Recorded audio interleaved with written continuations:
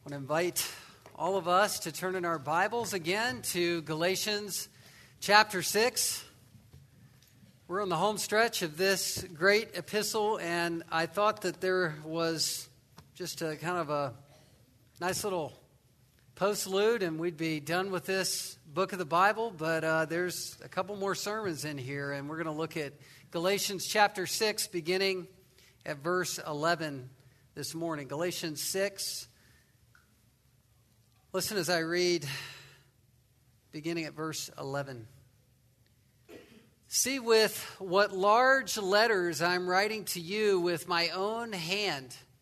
It is those who want to make a good showing in the flesh who would force you to be circumcised, and only in order that they may not be persecuted for the cross of Christ.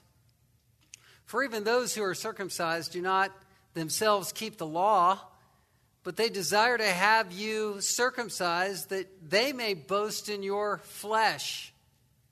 But far be it from me to boast except in the cross of our Lord Jesus Christ, by which the world has been crucified to me and I to the world. For neither circumcision counts for anything, nor uncircumcision, but a new creation. And as for all who walk by this rule, peace and mercy be upon them and upon the Israel of God. From now on, let no one cause me trouble, for I bear on my body the marks of Jesus. The grace of our Lord Jesus Christ be with your spirit, brothers. Amen. Well, this is going to be the beginning of probably a 1, 2, 3 final sermon ending for Galatians. So this will be the first one.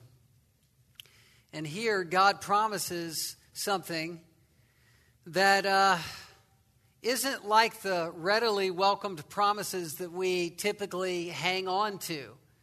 God's promises of forgiveness and spiritual growth and perfect heaven, these are what believers feed on, right? This is what we love and live on through the travails of life.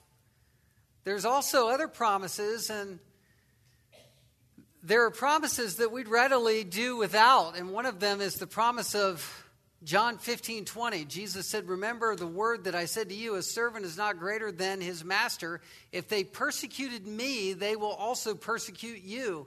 If they kept my word, they will also keep yours." 2 Timothy 3:12, "Indeed, all who desire to live a godly life in Christ Jesus," here it is, "will be persecuted." Hebrews 12:4, "In your struggle against sin, you have not yet resisted the point of shedding your blood." What's embedded in that verse is that, hey, you can keep persevering through all kinds of trials because you haven't been killed yet. So keep going. Persecution is coming for every Christian. Every Christian like Christ will suffer persecution, and the Bible tells us why. Embedded in these 3 verses we're going to cover this morning answers why we're persecuted.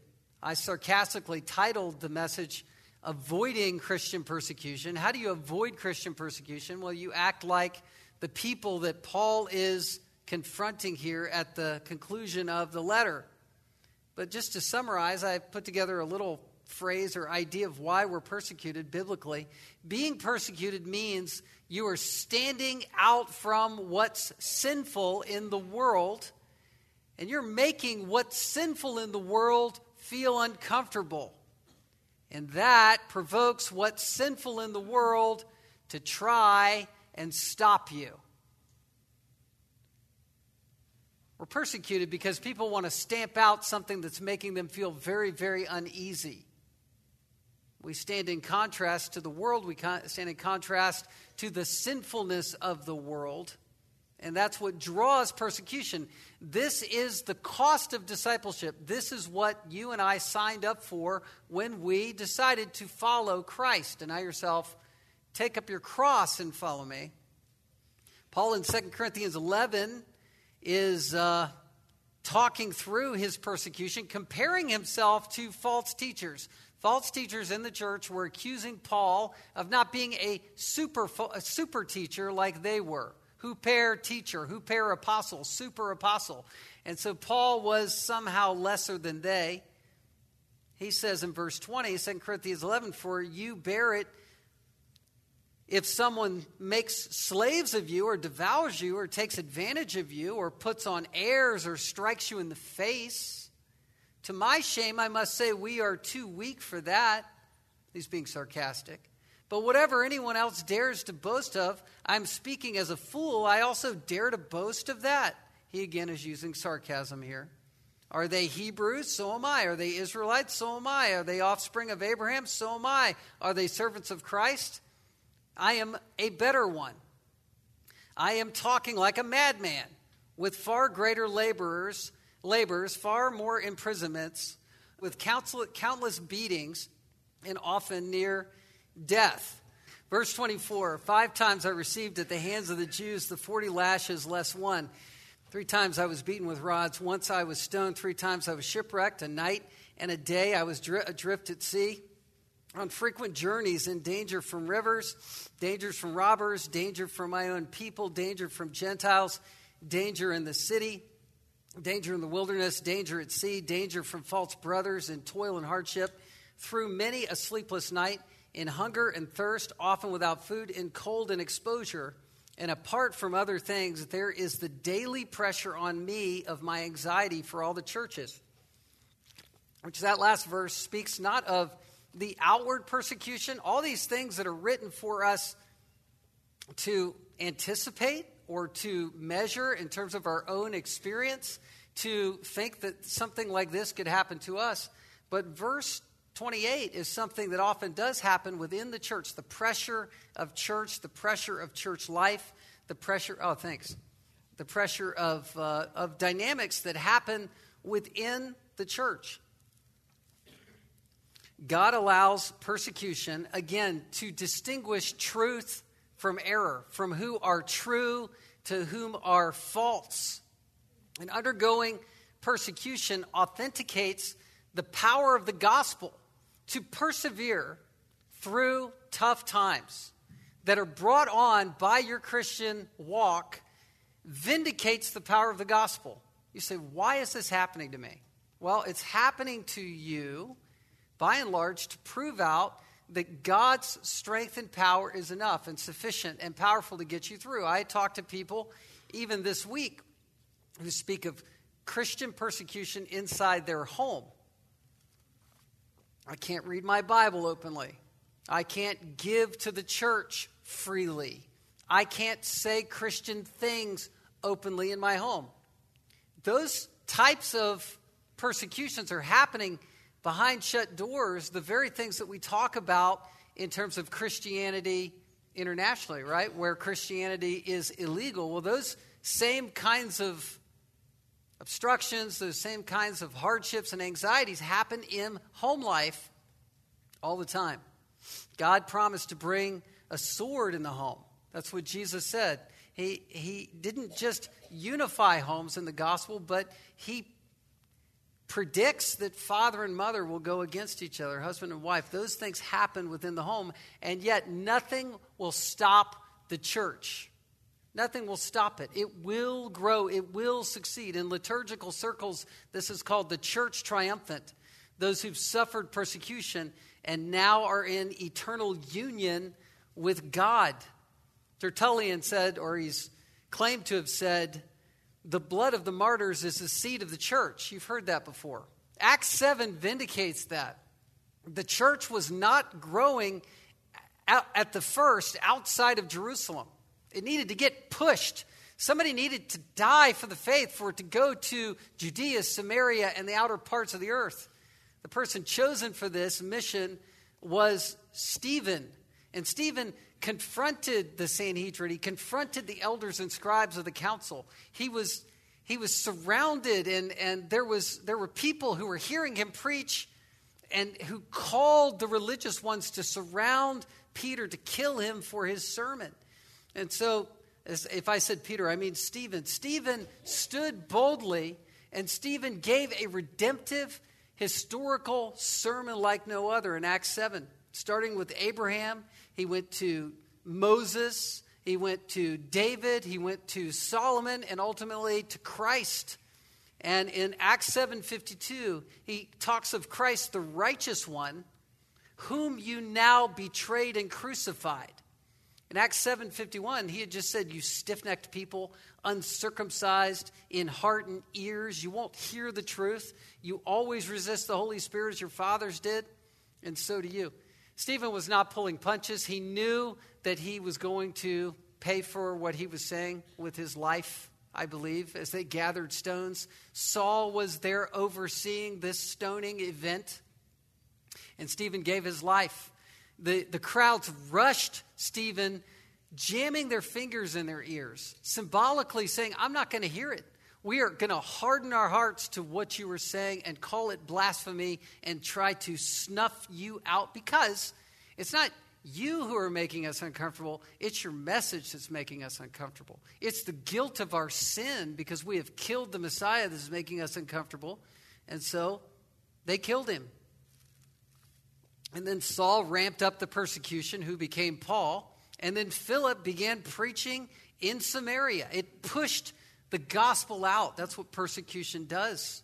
Out to the outermost parts of the earth. Risking persecution, it emboldens the church like dry tinder to say, you know what, we're going to light up for the faith. If the heat comes on, we're going to get stronger. So what does modern persecution look like? Now, Nathan should be credited with this. Nathan, our worship pastor, last week in Worship in the Round, this was his introduction. And I looked it through a little bit and just wanted to bring it up again. There's kind of a soft moving to hard coercion that's taking place through the California State Assembly, where they just passed a bill to ban the sale of books expressing Christian Orthodox beliefs about sexual morality, or I should say immorality. The bill states it's an unlawful business practice to engage in a transaction intended to result or that results in the sale or lease of goods or services, Bibles, to any consumer. Just insert Bible there. Or to advertise or to offer to engage in or to engage in the sale of or distribution of goods that would in any way disparage the sexual orientation of someone, and the idea that literature could be sold for the change efforts of an individual. Listen, these bans or these laws that could be coming into our country, they could ban licensed counselors. They could ban religious ministries. This could be hard coercion around the corner. But there's also soft coercion. There was a college that recently came out, a scholar who was espousing how the church has always evolved with the culture. The culture has always changed, and as it evolves, the church changes right with it. And there's a good proof to be made, or a good proof to be shown that the church has evolved with the culture. Maybe not the true church, but the superficial changes of the church that make allowances for sin could be documented through church history. There's a new book and seminar that I just clicked on, saw an advertisement for just this week, that's talking about the gospel's believability and relevance. And this is by a known conservative pastor, but ultimately he's saying you don't believe the gospel because the Bible says so. You believe the gospel because of history and historical credibility and witnesses like Peter, James, and John, and multiple evidences. So there's really no need. He ultimately uses the example of there's no need to really land hard and strong on Genesis 1 creationism. You don't have to take the Bible for it. The gospel is an event. And so there's this subtle way that people come in the back door to undermine the credibility and the power of Scripture. The gospel is the Bible. The gospel is the power of God unto salvation. Jesus said in Matthew chapter 24 that all of the Old Testament is about who? Him, Jesus said the law and the prophets are about him. The apex event of the death, burial, and resurrection is the good news of the gospel. But the gospel is then explained throughout Pauline literature. The New Testament is the gospel. The book of Revelation is the gospel. The good news flows from the scripture, not external evidences. There's one surefire way to avoid being persecuted, and that is to compromise truth. Compromise truth. Do not stand for truth. Make the gospel about something else but the truth. Make the gospel wide, not narrow. Make the gospel an option, not the way. That's how you can avoid persecution. You may inadvertently be avoiding the faith altogether if you go that route, because persecution and faithfulness go hand in hand. Galatians 6:12. This is right in the middle of our text. It is those who want to make a good showing in the flesh who would force you to be circumcised, and only in order that they may not be persecuted for the cross of Christ. This forcing of circumcision is a compromise of truth. The truth of the gospel is that we are saved by grace through faith alone, which is Ephesians 2:8 and 9, which is the gospel, the one true gospel.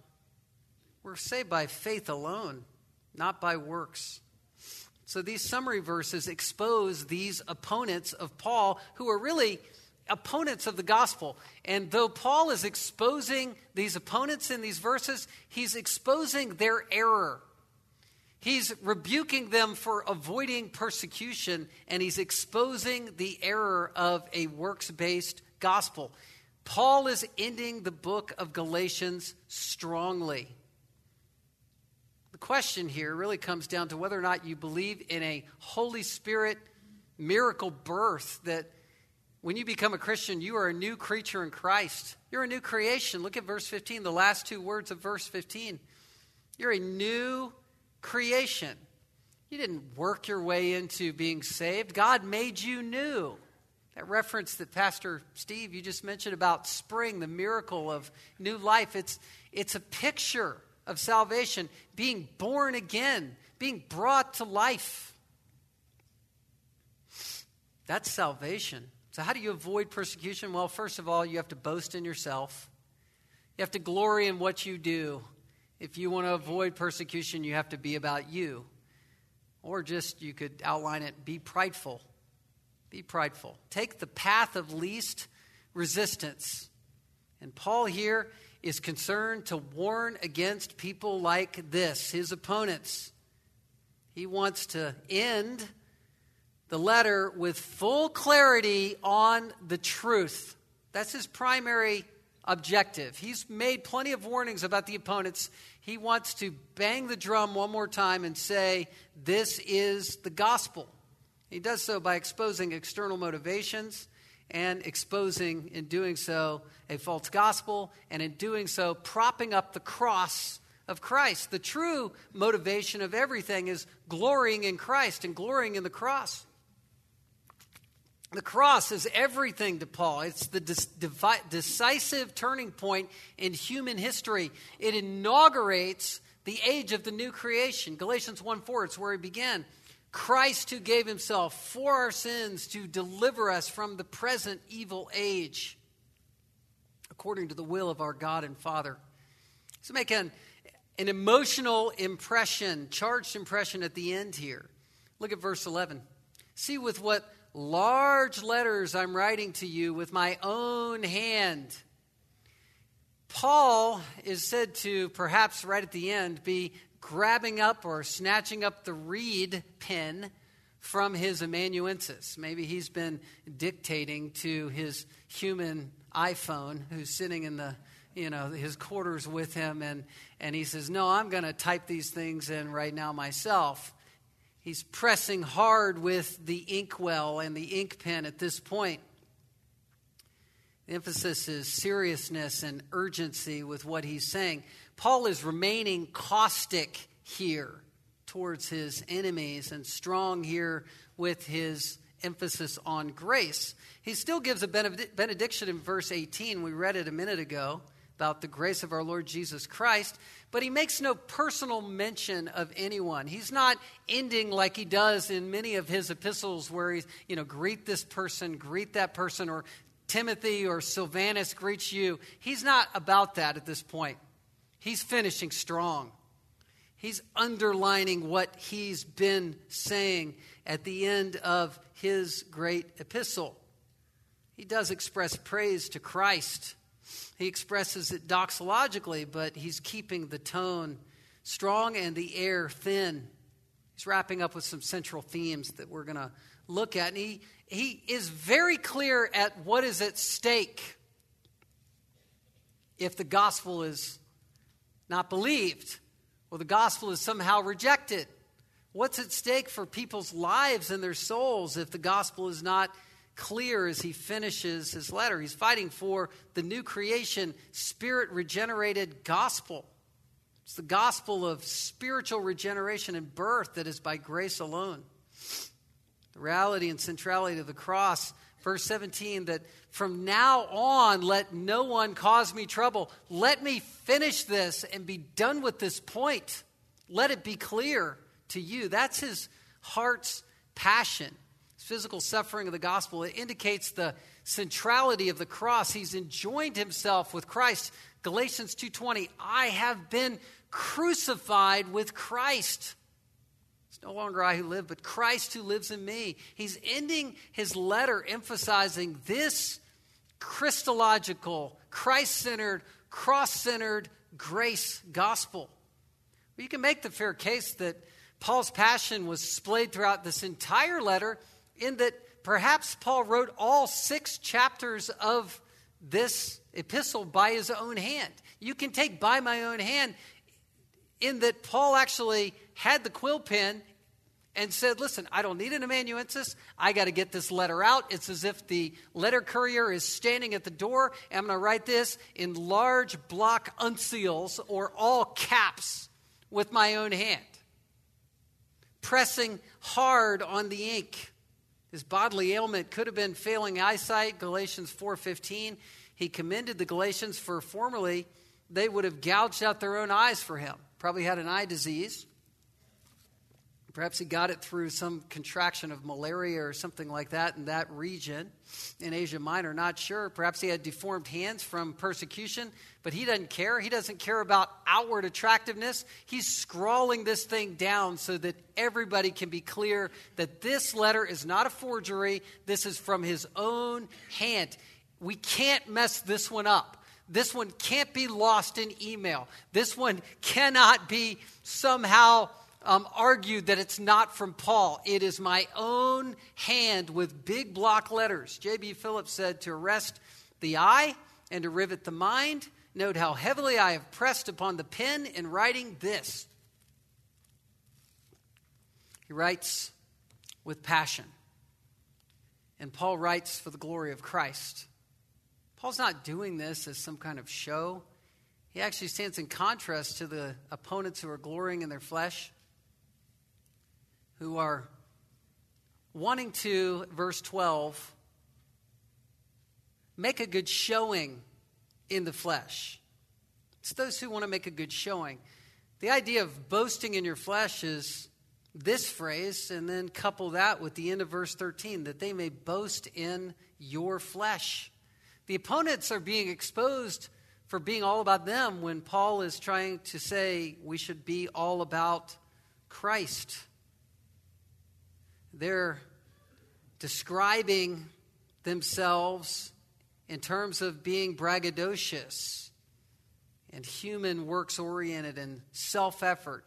They're promoting, these false teachers are, a religion devoid of the Holy Spirit, wanting to impress others through legalism, not faith. So Paul's using a sarcasm here, again, saying they want to make a good showing. They want to make a good showing out there in their flesh.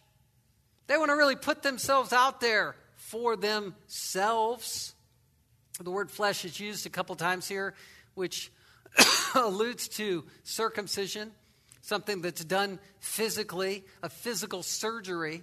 But flesh here is far deeper than an outward thing. It's inward sinfulness, inward pride. The flesh. The flesh is something that can be so obviously observed sometimes not so much, but many times people who are in the flesh, especially people who are religious or religious leaders operating in the flesh, it can become very obvious. Jesus said in Matthew 6 in the Sermon on the Mount, beware of practicing your righteousness before other people in order to be seen by them. For then you have no reward from your Father who is in heaven. Thus, when you give to the needy, sound no trumpet before you. What were the Pharisees doing?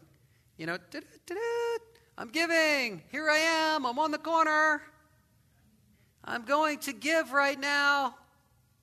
As the hypocrites do in the synagogues and in the streets, that they may be praised by others. That truly I say they have received their reward. But when you give to the needy, do not let your left hand know what your right hand is doing, so that your giving may be in secret. And your Father sees in secret. He'll reward you. When you pray, you must not be like the hypocrites who love to stand and pray in the synagogues and in the street corners, that they may be seen by others. Truly I say to you, they have received their reward. When you pray, go into your room and shut the door and pray to your Father who is in secret. And your Father who sees in secret will reward you. Often, vain repetition where people will pray long prayers and they'll pray things over and over again to try to not be focused on the Lord, but to publicly affect the others around them, is this kind of unsecret prayer life. When you pray, do not heap up empty phrases as the Gentiles do, for they think they will be heard for their many words. I think this is why Charles Spurgeon said prayer should be like a bank transaction. You go in, you tell your banker what you need, you're very, very to the point, you're crystal clear, you receive what you need, and you leave the bank. Sometimes that's good to hear a word like that, to take the pressure off. Where you say, I'm not in the mood to pray. How do I pray? How do I pray eloquently? I'm not theologically read enough to pray. My heart's cold and I can't pray. Well, repent of the coldness, enter the throne room through the grace of the gospel, and talk to your Heavenly Father. Spend time with Him. Colossians 2:8. See to it that no one takes you captive by philosophy and empty deceit according to human tradition. That's what these opponents were doing, ramping up externals. There's two religions. There's the true gospel and there's all the fake ones. And the issue at stake is whether you have an outward focus or an inward focus. It's always one or two. It's always that way in the church. Outward religion or inward spirituality. And the mantra of the false teachers, again, from Acts 15:1, their party cry was, unless you are circumcised according to the custom of Moses. Look at what's at stake here. They're saying, unless you're circumcised, you can't be saved. You're not going to heaven. These opponents were holding everyone hostage, saying you can't be saved if you are not part of the circumcision party. And they were compelling people.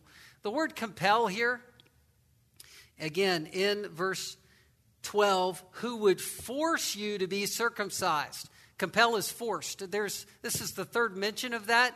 It's the act of actually using legalism to leverage people and manipulate them to do something that they wouldn't otherwise do. In other words, the Gentile Christians were saying, oh, my heart's changed. I'm a new creature in Christ. I'm transformed. I love Christ. And then these people were coming and saying, yeah, but you need to do this. If you really want to be saved, for sure, you better do this. You better do that. That kind of pressure is wrong.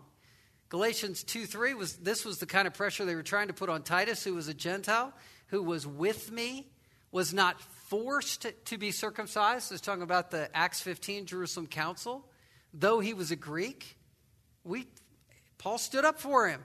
Peter, James, and John, they got it. He doesn't need to be circumcised. Galatians 2:11-13, though, later on, Peter comes up to these Gentile churches. When Cephas, who's Peter, came to Antioch, I opposed him to his face because he stood condemned. For certain men came from James. He was eating with the Gentiles, but when they came, he drew back and separated himself. Why? Because bold Peter feared the circumcision party. He feared them.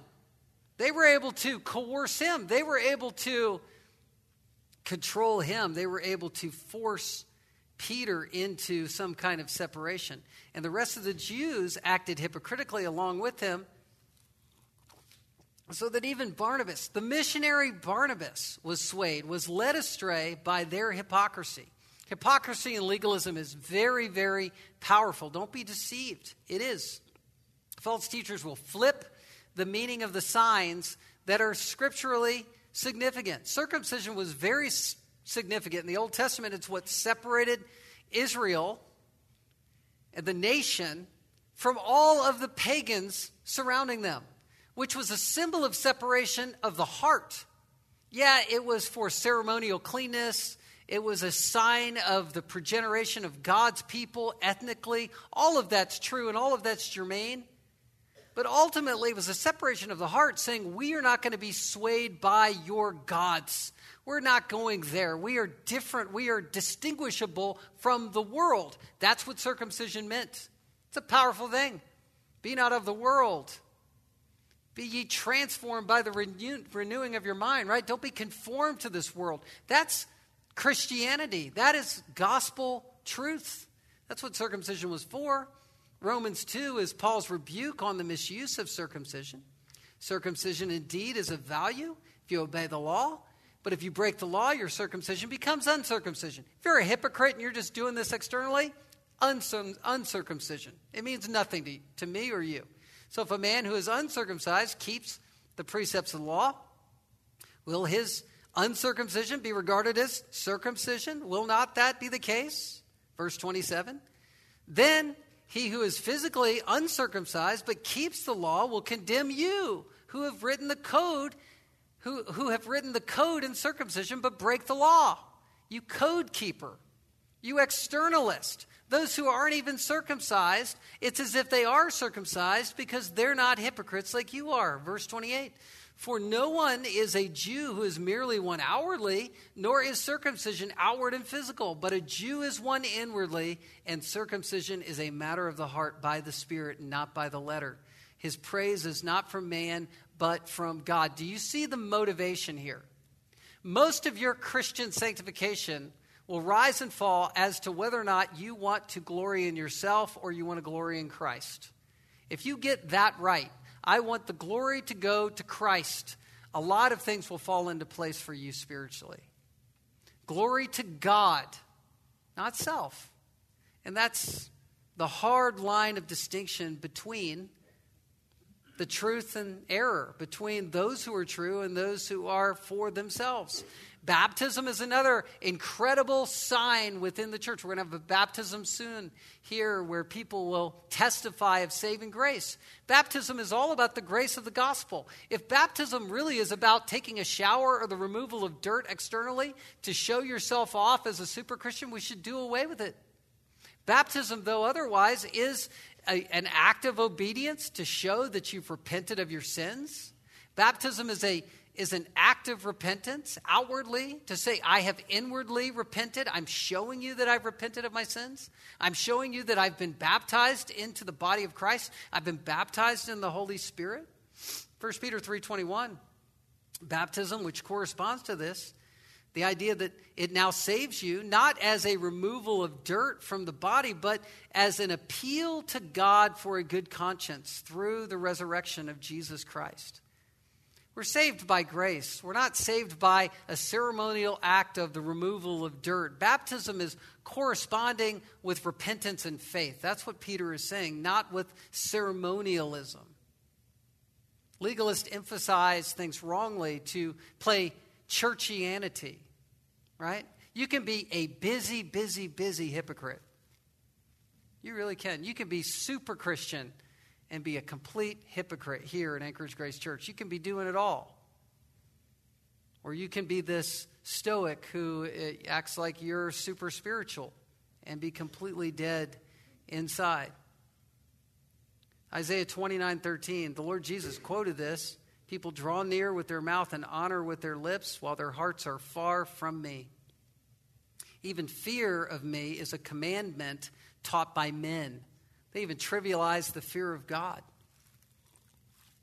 Listen to this rebuke. This is so scathing and strong by Jesus. Matthew 23, against the Pharisees. Woe to you, scribes and Pharisees, hypocrites, for you travel across sea and land to make a single proselyte, to make a single disciple. And when he becomes a proselyte, you make him twice as much a child of hell as yourself. It's awful. Double hardness. And oh my goodness, I am almost out of time. I went 15 over last week. You won't forgive me twice. Let's just move into point 2. Secondly, if you want to avoid persecution, be a coward. Be a coward. The Judaizers are not only proud, but they were cowards, boiling everything down. They wanted to avoid persecution at all costs. They're unwilling to pay the price of persecution by being identified with Christ. They're seeing a simple surgery as something that would protect them from the Jewish opponents because they say, look, I had the surgery. I'm obviously a law keeper, so leave me alone. But this compromise neutralizes the offense of the gospel. It neutralizes the cross of Christ. It takes the path of outward instead of inward. It's dismissing the cross of Christ to avoid the danger of being hurt. And it's what you're in essence doing if you avoid persecution by following an outward religion rather than sticking to truth. You're basically making a very, very bad trade. You're trading personal safety physically for imminent eternal danger spiritually. Did you catch that? What a trade. That's a terrible trade to make. Galatians 5:11 says, brothers, if I still preach circumcision, why am I being persecuted? He's saying, listen, I'm not preaching circumcision because I'm being persecuted. In that case, the offense of the cross has been removed. If I preach circumcision, I've removed the cross. I'm not doing that. Paul was certain what was at stake. He was certain that people who accept circumcision would be, Galatians 5:4, severed from Christ. People who accept and believe and follow a false gospel are severed from saving grace. It's grace they never had in the first place because a true believer will persevere. They won't do that. Secular Roman historians, Tacitus and Suetonius of 2nd century, they associate everything Christian with the cross. The followers of a criminal crucified under Pontius Pilate. That's how they labeled Christians. Crucifying was not original with the Romans, but it was perfected by the Romans. And ultimately the Romans wanted to degrade and humiliate followers of Christ. It was reserved for special enemies. And ironically, Christians ultimately became called enemies of Christ. They actually, people who are non-Christians, Paul called enemies of the cross. Enemies of the cross. Here the cross is this horrible means of execution. And ultimately it became this beautiful symbol of redemption to the point where Paul is saying that if you're a Christian, you have enemies of the cross. Paul said, I told you now even with tears about this, of people who walk as enemies of the cross. Galatians is a crucifixion epistle. The cross or being crucified is mentioned 7 times in this letter. The Jews who became Christians were shunned. They were put out of synagogues. But at the same time, they were free because they claimed Christ and Him crucified. So what is it about the cross that angers people? Why does it stir people up against Christians? Why is it stirring persecution? It's because Christ died for sinners, and in doing so, He had to become a curse. When you claim the cross, you're basically proclaiming the fact that people need to be forgiven of their sins. They're under God's curse. Galatians 3:13, Christ redeemed us from the curse of the law by becoming a curse. The cross is unpalatable because it labels people. Man is a sinner who can't save himself. It's necessary for Christ to bear what we could not, to gain release from our sins by which there was no other way. If someone could find forgiveness through good works, they would. Galatians 2:21, I do not nullify the grace of God, for if righteousness were through the law, then Christ died for no purpose. This is what John Stott said about it, and I think he clarifies it better than I can. Listen to this. Every time we look at the cross of Christ, it seems to say to us, I am here because of you. It is your sin I am bearing, your cross I am suffering, your debt I am paying, your death I am dying. Nothing in history or in the universe cuts us down to size like the cross. All of us have inflated views of ourselves, especially in self-righteousness, until we have visited a place called Calvary. It is there at the foot of the cross that we shrink to our true size. All right, lastly, how do you avoid persecution? Verse 13, just be a hypocrite. Be proud.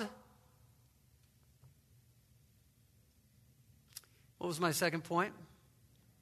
What?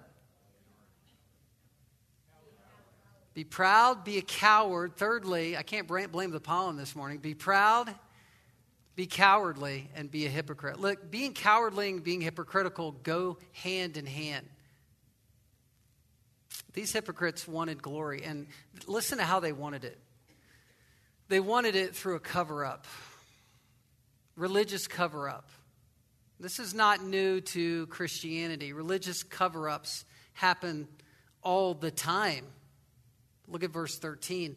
For even those who are circumcised do not themselves keep the law, but they desire to have you circumcised, that they may boast in your flesh. They don't keep the law. They're not keeping the law. They're saying, be circumcised. You have to keep the law, but they don't keep the law. I'm not sure if Paul is saying they couldn't keep the law or they knew that they were hypocritically not keeping the law, but it doesn't matter. What we know is that their devotion to the law was a desire to look impressive, and they were covering up what they could not do. I believe they knew they couldn't keep the law. They couldn't keep the law. They couldn't do it. And so as a cover-up, they demanded and required that people keep the law. Hey, we're going to put you in a forced play to cover up what we're unable to do. Romans 2:17, you call yourself a Jew and rely on the law and boast in God. He's ultimately rebuking them here. You know his will and approve what is excellent because you're instructed in the law. He's speaking to the Jews who are unbelieving. And if you are sure that you yourself are a guide to the blind, a light to those who are in darkness, an instructor of the foolish, a teacher of children, having in the law the embodiment of knowledge and truth, you then who teach others do not teach yourself. While you preach against stealing, do you steal?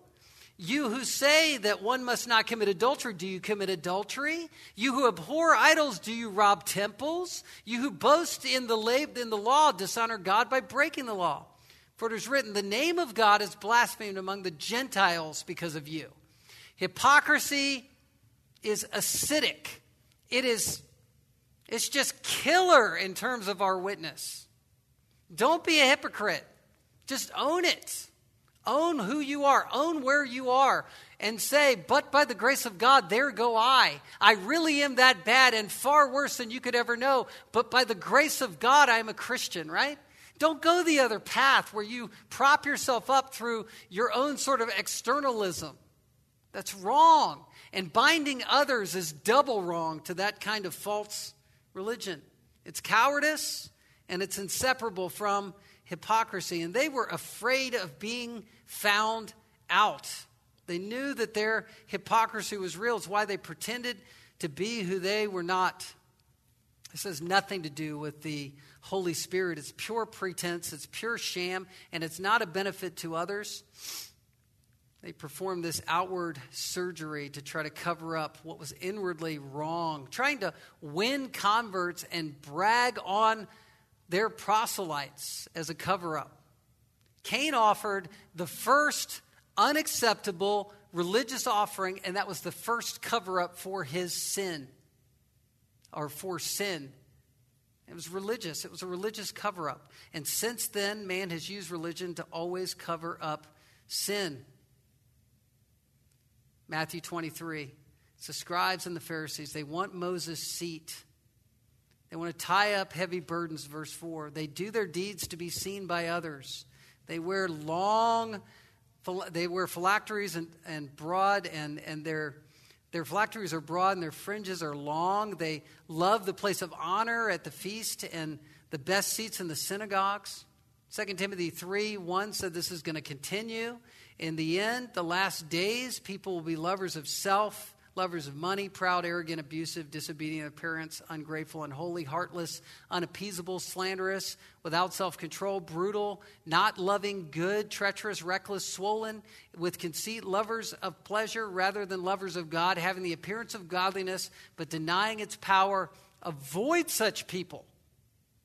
You want to avoid the proud. You want to avoid the coward. You want to avoid the hypocrite. Because the overriding motivation is self-glory, where they are boasting in their flesh. Do you see this? But they desire to have you circumcised. Why are they doing the force play on these new baby Christians? That they may boast, that they may brag in your flesh.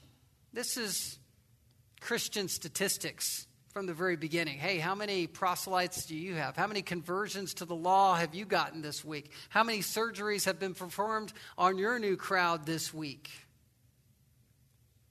It's sad. It's obsession with converts. It's church statistics instead of the power of Christ. When the power of Christ and the gospel of Christ is insufficient, the cross becomes entirely unimportant to people. The natural man does not perceive the things of the Spirit. They're not going to understand how detrimental this is. The gospel is offensive, and it's going to be offensive to everybody. You cannot hide in political conservatism and be safe for much longer. You can't. To the liberally minded person, the gospel is intolerant because it states that the only way to be saved is through the cross. So that intolerance will never set well with the liberal. You have to have all roads that lead to heaven. But the gospel is equally offensive to the conservative-minded person because it states that without the cross, quote, good people are in as much trouble as bad people. Did you catch that? Good and bad is not measured by externalism. It's measured by God's holiness and by his accounting of us. And the only saving grace for that dilemma comes through a wooden cross.